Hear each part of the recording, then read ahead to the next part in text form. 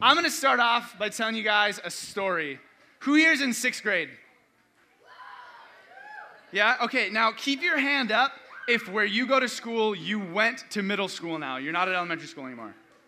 Okay, so you guys, where you're at, when I was in 6th grade, I moved from one school district to another. My family moved about 20 miles, and so we went from one city named Bloomington to another city. You can put your hand down. From one city named Bloomington to another city named Burnsville, all right? And so I started going to a new middle school. It's called Valley Middle School. And my first day, I didn't know anybody because we had just moved. It kind of happened really quick, and so I didn't get a chance to do any summer league or anything where I'd have some friends. And so I went to school on the first day of middle school, knowing absolutely nobody, being totally shy little 6th grade Dave at the bus stop, I don't know who these people are. I'm so lonely and scared. And so I get on the bus. I totally ran. My bus stop was the second in the whole bus stop route. So I ran to the back, and I got the seat where it's on its own. Do your buses still have that? Where there's the one seat that's a 1.5 seat, so you just sit there by yourself. So I sat there with my head in my backpack, so scared of the world. And I was like, oh my gosh, I just want to get to school. Where you go to class? And so I get to school, and I made my very first friend that day, and his name was Chad. Anyone have a friend named Chad? Anyone? Yeah, Chads. Woo! That's not that important. So I met a guy named Chad, and he was my very first friend. And Chad, I found out through that day, you meet someone the first time, and you're all nervous because you're in a new place. And so you're like, oh, hi, my name's Dave. And then he's like, oh, my name's Chad. And he's a lot more not nervous because he goes to school there and already has friends. So he's like, oh, I'm Chad. And I'm like, oh, so where do you live? And he's like, oh, I live off of Flagstaff and 140th. I'm like, oh, I live in Summit Oaks off 42 and Burnsville Parkway. And you just go through these random, hey, how about you? What do you this? What do you that? Oh, do you like waffles or pancakes? And he's like, oh, pancakes. Waffles are terrible. And I'm like, no way, waffles are the best. And, just you go back and forth. And finally, I got to him and I was like, oh, do you go to church anywhere? Because I had been going to the same church since I was in 3rd grade, and I love it. I loved my youth group. And so I wanted to invite him if he didn't go anywhere. And he goes, oh, no, I don't go to church. And I was like, oh, does your family just not go to church? He's like, yeah, none of us go to church. It's not really our thing or whatever. I don't remember how he described it. That's how I would say it now if I was 22, but I don't remember how Chad described it in 6th grade. But basically he said, yeah, my family doesn't go to church. And it's not like Chad was this super terrible guy. He wasn't cutting out of class and smoking cigarettes behind the gym and have a pit bull tattoo. And you're like, you're not even 18. How do you have that tattoo? There wasn't any of those things. He was a really nice, good dude. He just didn't go to church. And I wanted him to know Jesus. So I kept asking Chad every now and then. I was like, oh, well, hey, do you want to go to church with me? We've got this going on. So, if it had been this weekend, I might have been like, dude, I don't even care if you want to come to church. We got waffles. Come have a waffle with me. And if I was him, would be like, I am coming for waffles. That sounds great. And so he just kept saying, no, that's okay. Maybe next time. Maybe next time. No, that's okay. And so I started praying for Chad that I wanted him to come to church. And so I would pray, and I'd ask him, and it just kind of kept going, oh, no, not this time, maybe next time, whatever.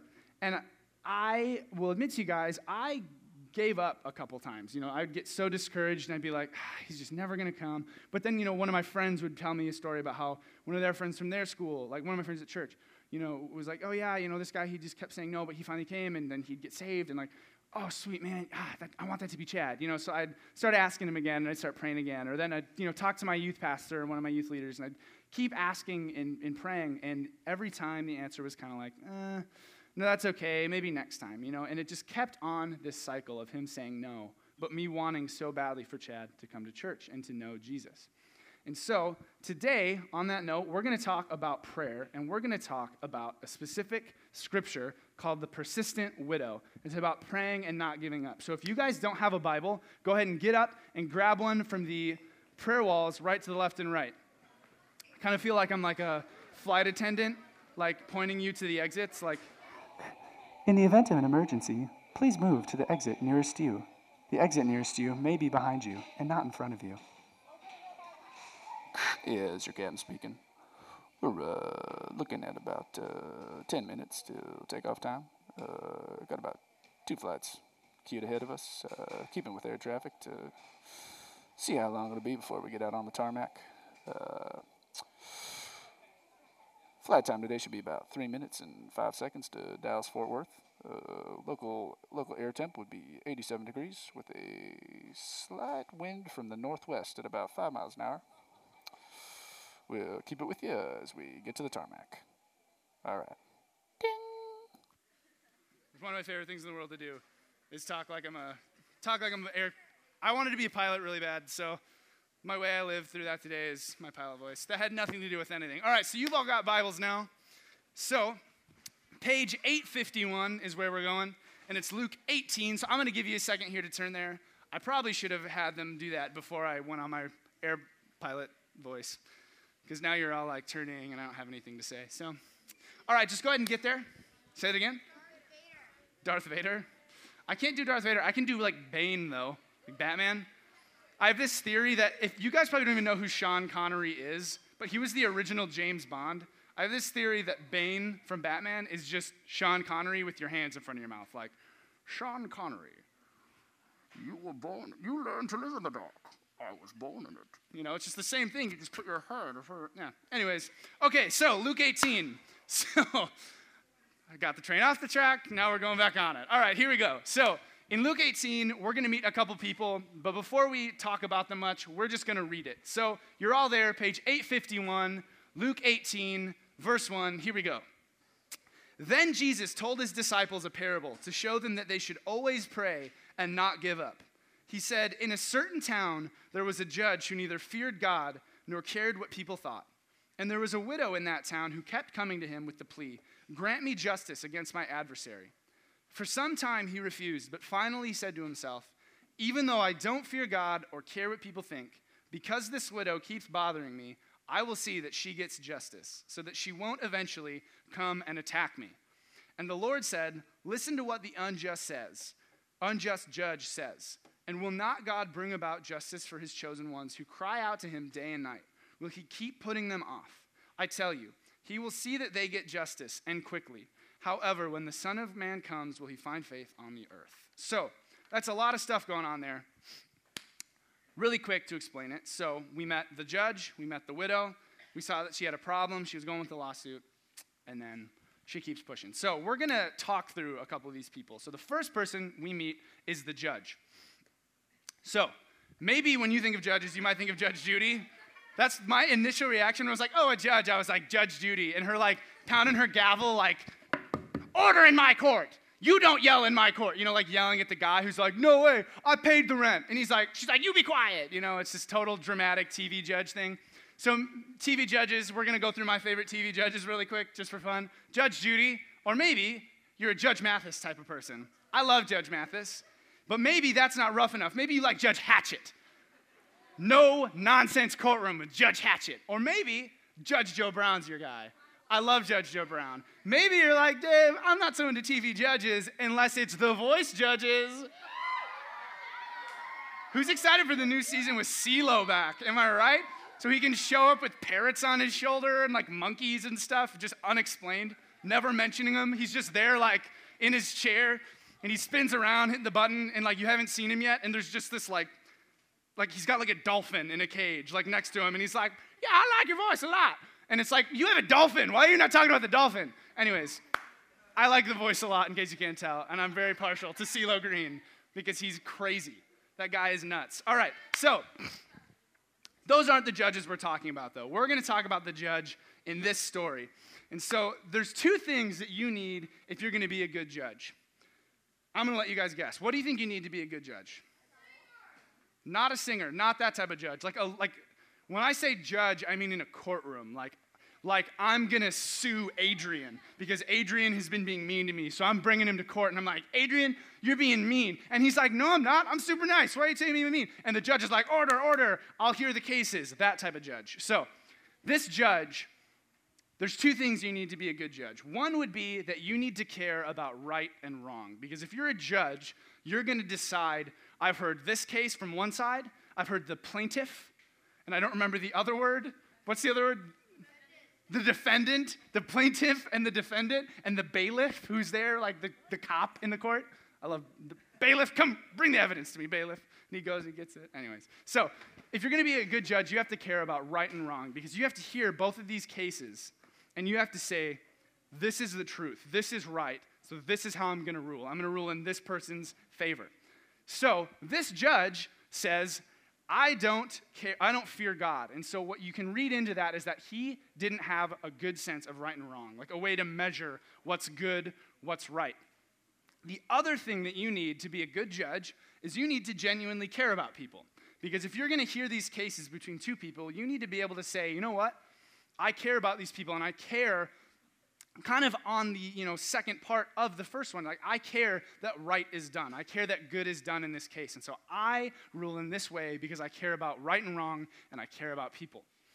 This judge has neither of those things. He doesn't fear God, and he doesn't care about people. So I don't know about you, but I'm reading it, and I'm like, man, I would hate to be in this guy's courtroom, because who knows what's going to happen. If he doesn't care about right and wrong, he doesn't care about people, I'm going to go in, and he's going to be like, I'm going to rule whatever way gets you out of my courtroom so I can go back to doing whatever I was doing. So that's the judge. The judge does not sound like a good dude. If you think the judge sounds like a good dude, let me correct you. You're wrong. He's a bad dude. So then we meet the widow. And the widow, to backtrack a second, sorry. So the widow, if you're do you guys know what a widow is? Okay, yeah. So for any of you that don't know, a widow is a woman whose husband has died. So she is sad and her heart is broken. She's lonely. So Brittany would be a widow if Justin, heaven forbid, passed away. That would be a widow. Okay, so a widow in our time, and now take all this with a grain of salt, because I mean this relative to the fact that in terms of if your husband has died, a widow in our time has it pretty good. Because all of the possessions, so if I am married and I die and I have a widow, my widow would have it pretty all right. Any of my possessions would be left to that widow. Unless in my will, I was like, I leave all of my Nike shoes to Graham, and I leave my PS3 to Adrian. So then those things would go to those people, but everything else would be left by default to my widow. Any land that I owned, so maybe if I owned a bunch of farmland in Montana, my widow would get it. And so then she could go there and farm as her way. It's it could be like a Nicholas Sparks novel, like a romantic comedy, like I die, but then I leave her this note go farm on the land and live on. And she goes there, she starts farming it, and some cowboy comes in, and he's like, howdy, miss, nice to meet you. Heard you're a widow. They fall in love. It's this beautiful story about how life goes on. Anyways, so that land, so that she could move on, would be left to her. Then, if I owned a house, so if I've got a nice house in CDM or Balboa or something, she would get it too. Anything that I owned would be left to her. Just go with it, all right? Christy, just go with it, okay? All right. If you don't stop laughing, I'm not going to stop laughing, all right? Come on.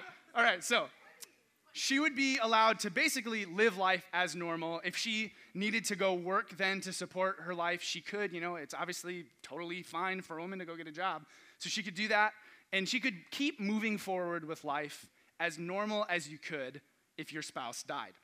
A widow in biblical times could not be any more the opposite. So if you're a widow in biblical times, you're in a bad situation because you don't have any rights as a woman in those times. The society in general was very male-dominated, so you wouldn't have any rights. You wouldn't be allowed to go work. So you wouldn't be left the house. You wouldn't get that farmland in Montana. You wouldn't get the PS3. You wouldn't get the nice Balboa Island house. All that stuff would be given to whatever closest male relative you had, whether that was literally way up the family tree and back down. It's your seventh cousin. He would get it no matter what. And so your best hope as a widow would be that you had a son or a son-in-law, because of a daughter who got married, that was working and had a good home and all those things, because then, A, the property could go to them, and hopefully they had the best intentions for you and wouldn't throw you out and take your house. And also, then you wouldn't be left out on the street. And so this woman, we can assume, since there's no mention of the widow with her son, there's a couple stories in the New Testament where you see Paul with a widow, and it mentions specifically, it always mentions a living male if one is present, because it was very relevant to the story. And so there's not one mentioned here. So we have to assume she's on her own. There's no guy. Her house has just been taken by, whatever males around could take it. She's out on the street begging. And so that would be where you'd end up if none of those things that could maybe go right for you happened. You would end up out begging, hoping that someone would give you a little bit of money to go buy some bread, or they'd give you some food, or they'd take you in for a meal, or any of those things. And so this woman is not in a good position. And so she's going to the court probably with a lawsuit saying, hey, I'm being taken advantage because I'm a widow and I don't have rights. And so this judge is saying, I don't care, leave me alone. So she's going and being like, hey, grant me justice against my adversary. That's what it says in the verse. So if we translate that now, she'd be like, hey, there's this dirtbag and you need to throw him in jail because he's a jerk and you should take his stuff from him. That's probably what she's saying. And the judge's response is like, hey, leave me alone because you're crazy and I don't care. So that's kind of what's going on. It kind of sounds like it could be on a TV judge show if you ask me. Anyways, so that's what's going on. She's just like, hey, she's going back day after day after day saying, please take my case. Hear this in court. Try this case, please, please. I'm not even asking you to rule in my favor. Just take the case in your court. And the judge is saying, no, I'm not going to do it. Leave me alone.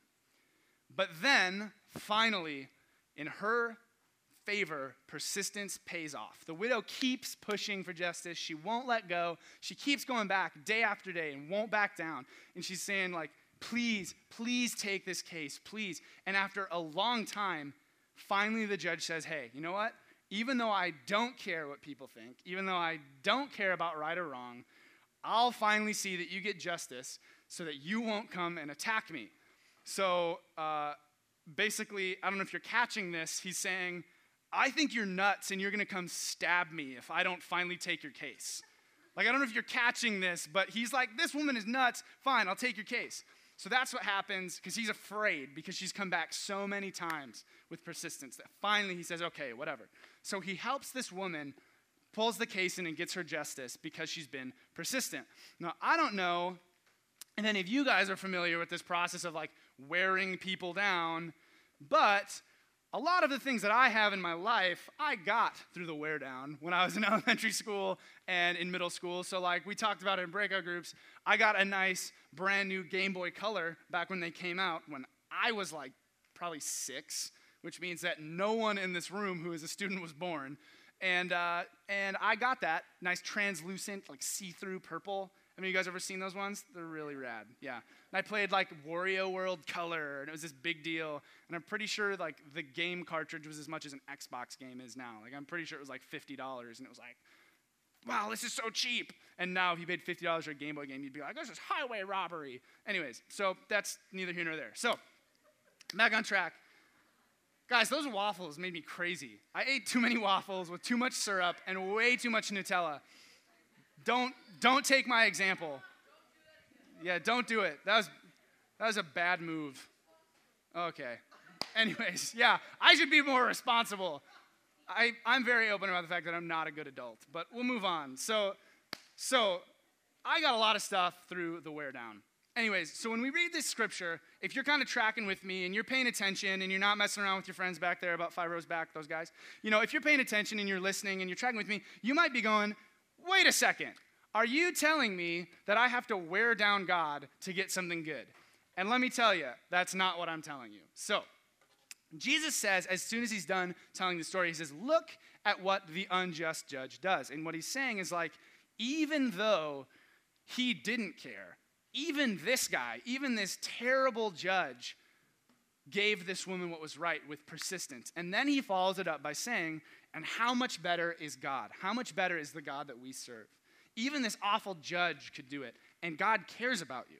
And the whole point of the parable, what I'm getting at is this. So, like, normally in a parable, we can identify with, like, one person that's in the parable. We can, like, look and, like, a few months ago, I taught on a parable in here called The Unmerciful Servant, and it's all about forgiveness. And so if we're listening to that parable, you go, oh, I'm the guy that doesn't forgive. I need to start forgiving people more. We can identify with people, And in this parable, it's kind of like Jesus has been telling all these parables, and he's just throwing, like, fastballs down the strike zone the whole inning. And then all of a sudden, he throws this one, and he's like, curveball. And you're like, what? Because we're not anyone in this parable. And that's kind of the surprise that we get when we read it. Because we're not like the widow. We're not out begging, hopeless. And God's not like the unjust judge, just saying, I don't care about you, but fine, I guess you've worn me down. I'll give you what's right. See, he throws this curveball by saying, God cares about you. We're not in this same problem that this widow is in. Because the widow, there's something about the widow's persistence, though, that even so, we can really learn from.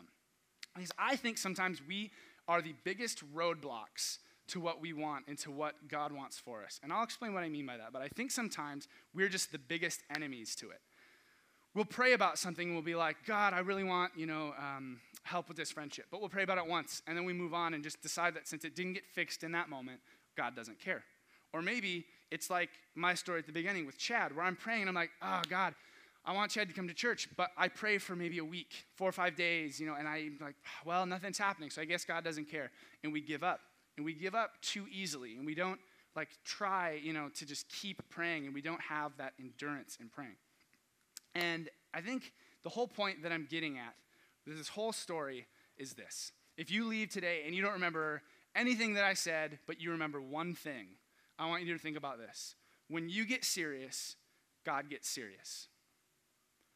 When you get serious, God will get serious. And what I mean by that is this. When we pray about something and we don't give up, when we care about something and we don't pray once or twice, we don't pray for a few days and then just automatically decide, well, I guess that's it. I guess this is the brick wall and God doesn't care.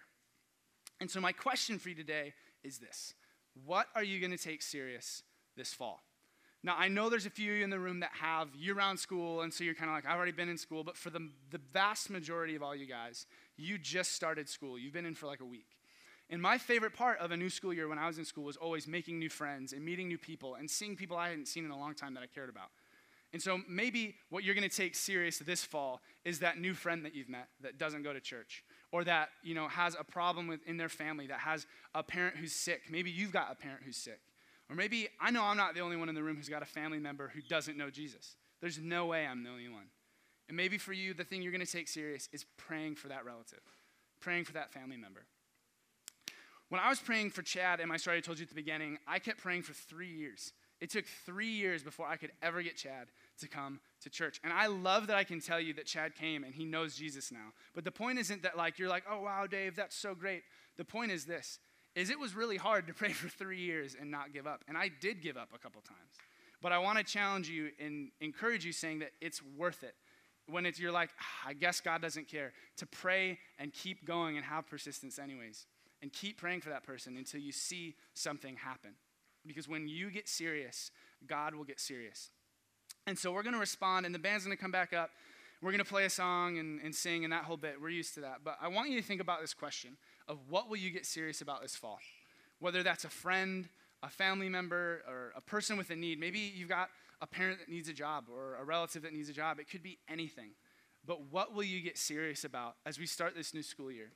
And as we respond, you guys, I'm going to have you go to the prayer wall and just write it down and just put it up on the wall. And it doesn't need to be shared with anyone. It's between you and God. But I want you to write down what you're going to take serious. And you don't have to get up right away.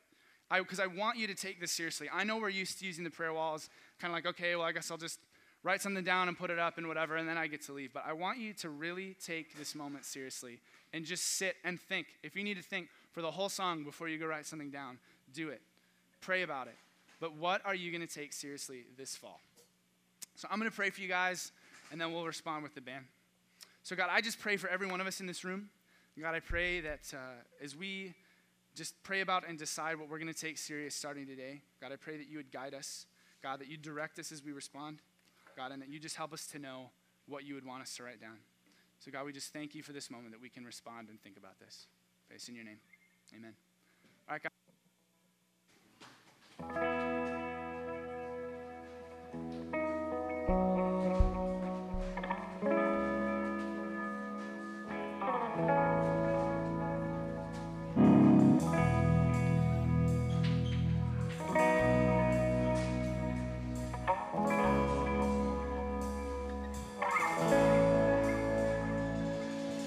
Falling on my knees in worship, giving all I am to seek your face. Lord, all I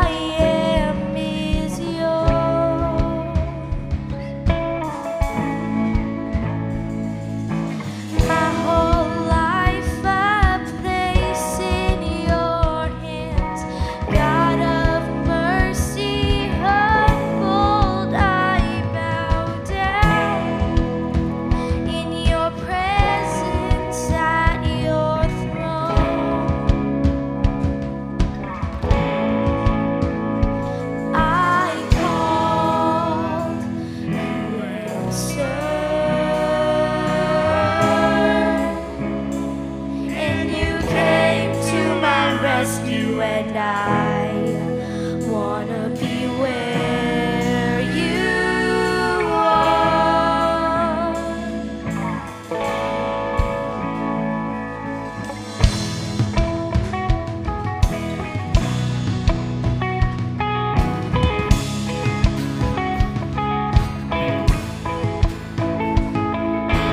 Falling on my knees in worship, giving all I am to seek your face. Lord, all I am is yours.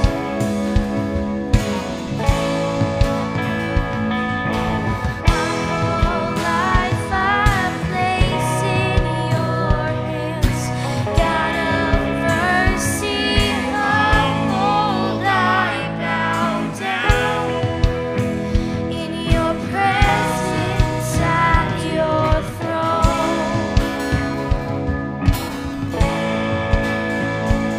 I call, you answer,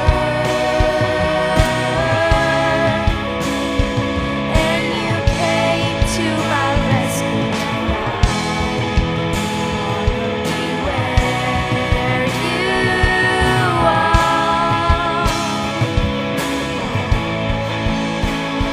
I call, you answer,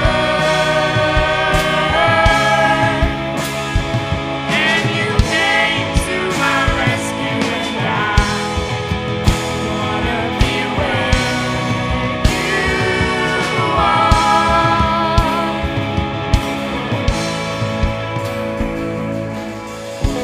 My life be lifted high in our world, be lifted high in our love, be lifted high.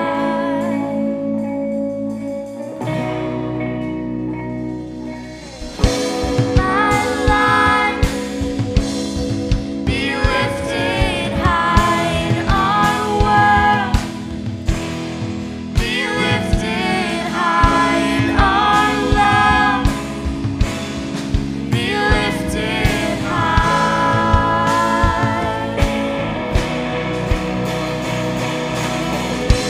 My life be lifted high in our world, be lifted high in our love, be lifted high.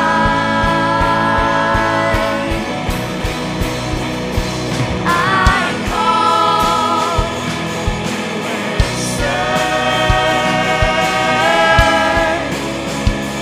and you came to my rescue, and I wanna be where you are.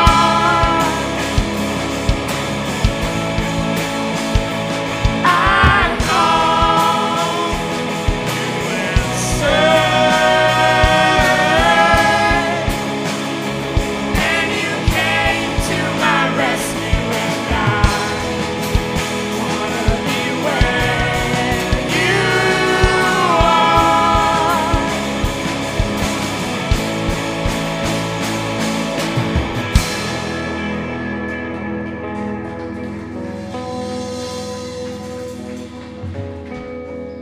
All right, guys, I'm going to pray for you, and then we're going to go. So, God, I just lift up every student in this room. God, and I lift up what they've written down, God, to take seriously, God, as we start this school year, God. And I pray that, God, you'd help us to not give up, God, not to get discouraged, God, that you give us hope in those things that we've written down. God, we just lift up every single thing, God, that we're going to take serious. And I pray, God, that you would move in those situations. God, we lift it up in your name. Thank you for every student in this room. Pray this in your name. Amen. Guys, thanks so much for being here. We love you guys.